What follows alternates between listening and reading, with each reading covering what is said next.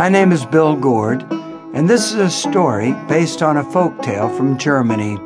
It's called Rumpelstiltskin. I hope you enjoy it.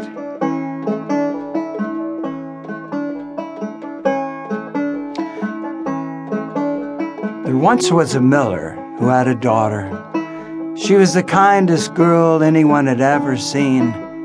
And one day, the miller was talking to one of the neighbors, talking about his daughter.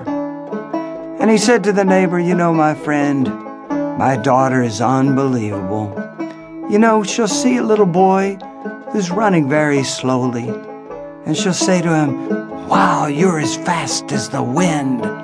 Wow, you're as fast as the wind.' And you should see his face. And it seems when he runs, he's as fast as the wind. And you'll see a girl is trying to climb a tree, and my daughter will say to the little girl, 'Are you a monkey? Is that why you can climb so well? Or are you a monkey?' And you should see that girl climb right up the tree. Little girl smiling. My daughter helps her back down when she's a little scared. My daughter just seems to be that way. Why, you know, I bet she could spin straw into gold." Well, it so happened the king heard that.